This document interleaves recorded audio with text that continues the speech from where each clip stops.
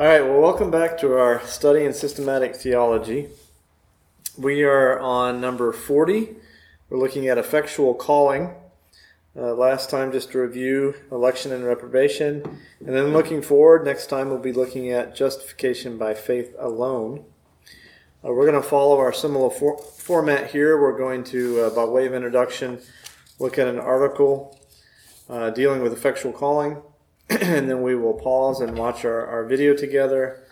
And then we'll come back and we're going to look at chapter 10 of our confession, which is on effectual calling. And we'll go ahead and look at that whole chapter and have some discussions. And then next time we'll go through our overview sheet and look at our questions. All right, so let's look at this article. It starts with a quote from Romans 8, verses 29 through 31. And those he predestined, he also called. Those he called, he also justified. Those he justified, he also glorified. That's from verse 30. Which comes first, faith or the new birth? The answer of much Christendom is that faith comes first, and then when God sees that we have graciously put faith in him, he gives us a new birth. The Bible actually teaches the reverse. God gives us a new birth, and we cry out to him in faith as a result. Part of the problem here is that many Christians fail to distinguish between the external call of the gospel and the internal call of the Holy Spirit. They say that God calls all men externally, and then when some men repent and believe, God gives them new life. It is true that God calls all men, but it is not true that God gives them new life based on their repentance and faith. Rather, while God calls all men externally, he only calls his own internally. Those who truly respond to the external call are those who have been internally called by God and given new birth. They then respond in faith to the external call. Notice Romans 8:28. It says that all things work together for good to those who have been called by God. Does this refer to the external call of the gospel or to the internal call of God's Spirit? Clearly, it refers to the latter. People who are externally called and who then reject the gospel will go to hell. All things will not be working for their good in hell. Consider also Romans 8:30. It says that those who are called by God are justified and glorified. If this referred to the external call of the gospel, it would mean that all people are justified and glorified. In fact, of course, it refers to God's internal call.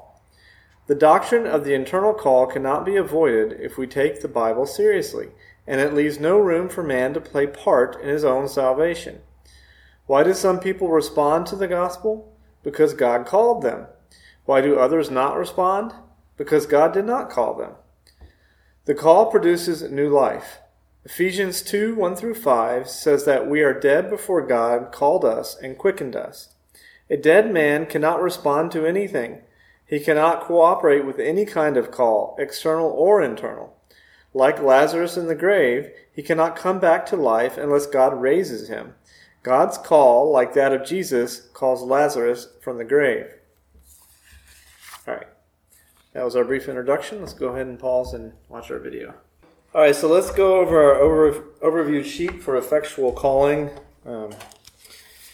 Introduction. What does God do when he intervenes in a person's life to bring them to faith? Here we address the important question and distinguish between the views of monergism and synergism. Does God alone change the heart of the sinner, or does this change of heart rest also on the willingness of the sinner? Overview. The sovereignty of divine grace makes necessary a discussion of exactly what God does to draw a person to himself. Both Augustine and Pelagius still have their representatives in our time as they try to explain how someone comes to Christ. To what degree is grace necessary? Is the sinner's first step in turning from death to life accomplished monergistically or synergistically? Monergism means one worker or work alone. Synergism means cooperation. Is regeneration a unilateral work of God, or does the Holy Spirit add his power to our own? In Ephesians 2:1 through 10, it is made clear that God is giving spiritual life to dead men. The dead do not cooperate.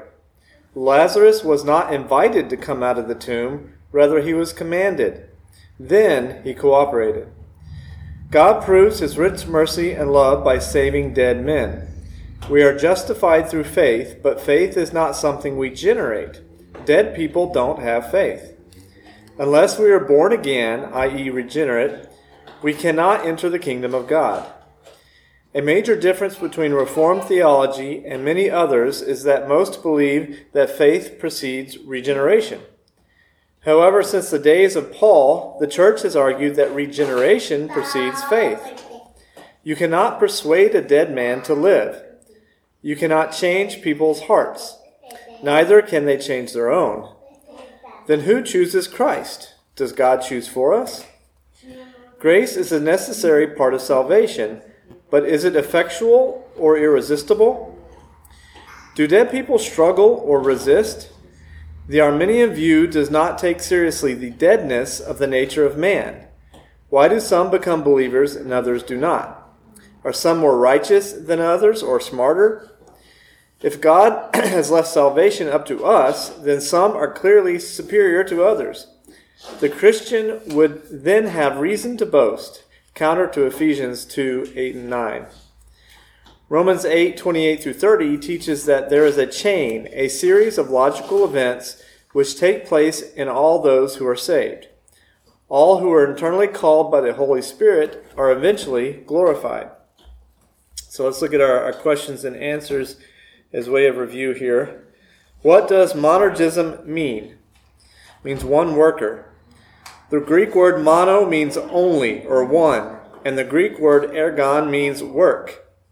The Bible presents salvation as a monergistic work of God. Does faith precede generation in the order of salvation?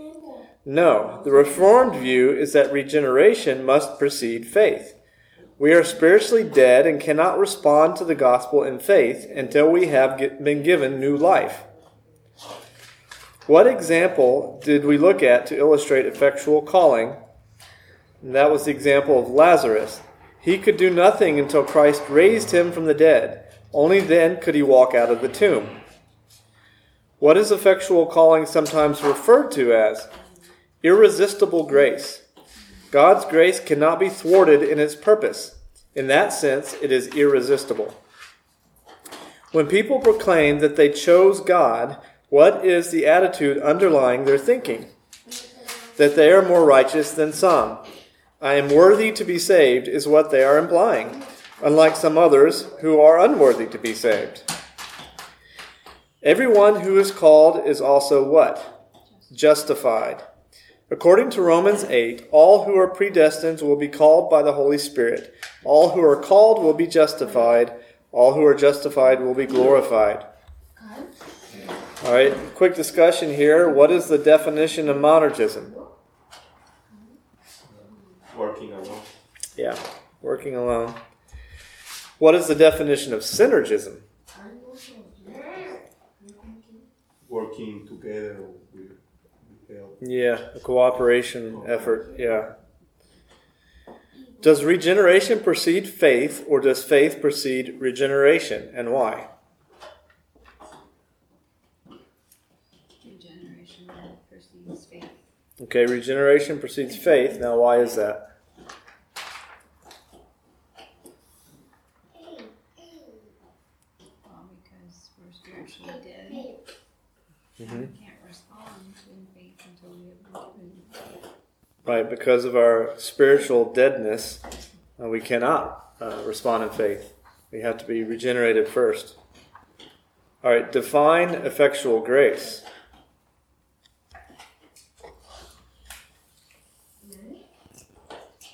Effectual grace or effectual calling, which is our subject here. So we're talking about the calling of the Holy Spirit, right? So the Holy Spirit calls us to be regenerate, right? We have to have a newness of life. We have to be called out of the spiritual deadness we're in. We have to effectively be called through God's grace in order to be regenerate, so that we may then have the capacity to even have faith.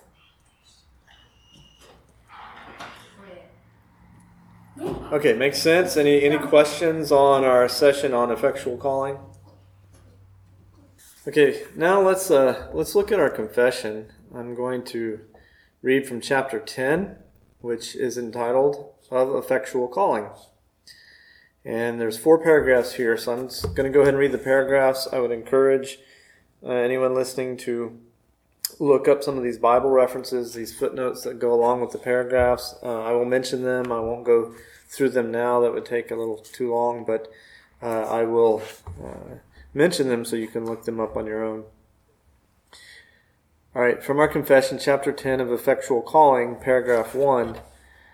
Those whom God hath predestined unto life, he is pleased in his appointed and accepted time effectually to call by his word and spirit out of the state of sin and death in which they are by nature, to grace and salvation by Jesus Christ, enlightening their minds spiritually and savingly to understand the things of God, taking away their heart of stone and giving to them a heart of flesh, renewing their wills, and by his almighty power determining them to that which is good, and effectually drawing them to Jesus Christ. Yet so as they come most freely, being made willing by his grace. So I think you can see here, like what we talked about, what Dr. Sproul talked about in the video, it's mentioned here about our wills being changed and about coming most freely. So we now have a will once we've been called by the Holy Spirit. We have a will indeed to seek Christ. Again, I mentioned the footnotes for those listening who want to look them up.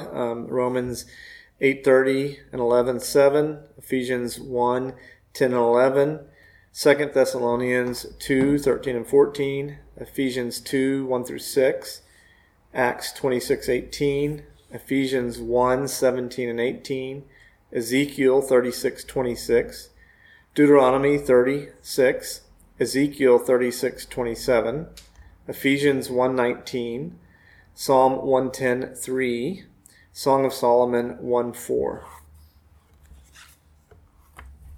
All right, paragraph 2. This effectual call is of God's free and special grace alone, not from anything at all foreseen in man, nor from any power or agency in the creature co-working with his special grace, the creature being wholly passive therein, being dead in sins and trespasses, until being quickened and renewed by the Holy Spirit. He is thereby enabled to answer this call, and to embrace the grace offered and conveyed in it, and that by no less power than that which raised up Christ from the dead. Again, we can see here some of what was discussed in the video, talking about being truly spiritually dead and unable to make a choice in our spiritual death. And also, mentioning the prescient view, this kind of, our confession here is kind of opposed to that. If you see, it says, not from anything at all foreseen in man. So the references, 2 Timothy 1:9, Ephesians 2:8, 1 Corinthians 2:14, Ephesians 2:5, John 5:25, and Ephesians 1:19 and 20. Paragraph 3.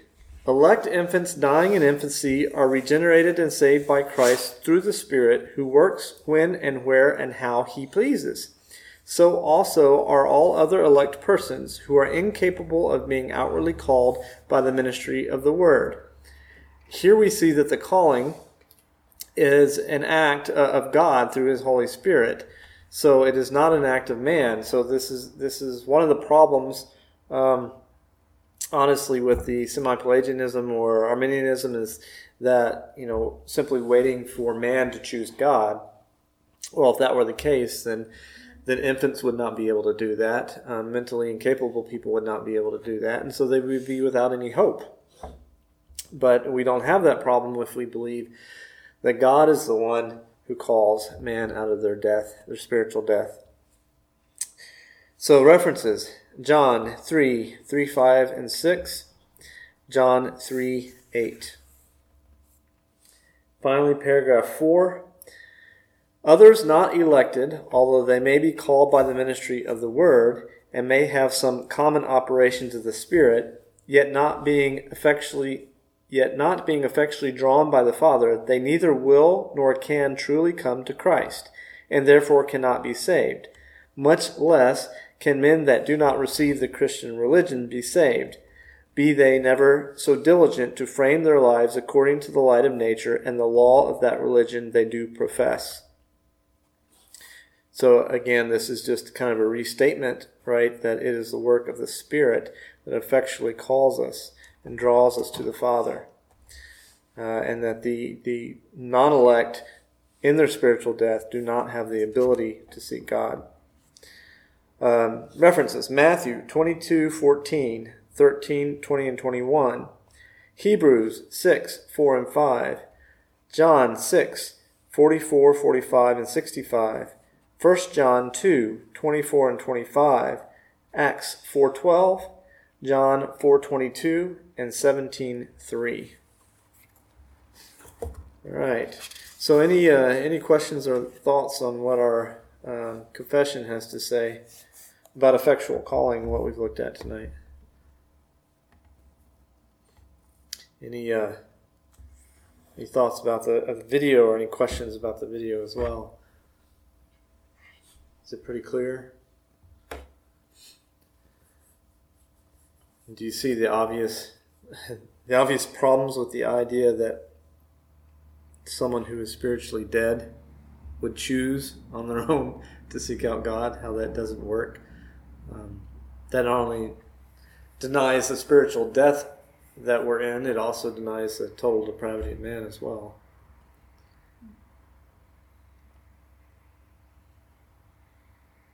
All right. Well, hopefully this was a good session. Enjoyed it. Let's go ahead and close things up in prayer. God and our Father, Lord, we just thank you that you have brought us together to study your word. We pray that through your Spirit you have continued to illuminate us. Pray that you have given us clear minds to better understand your truth. We thank you that through your sovereignty, Lord, that you have chosen your people.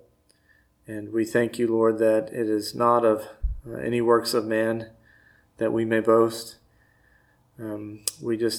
We ask that we would be filled with this understanding, but also still have a heart for the lost, and pray that in your sovereign grace that you may call some of them to draw them to you.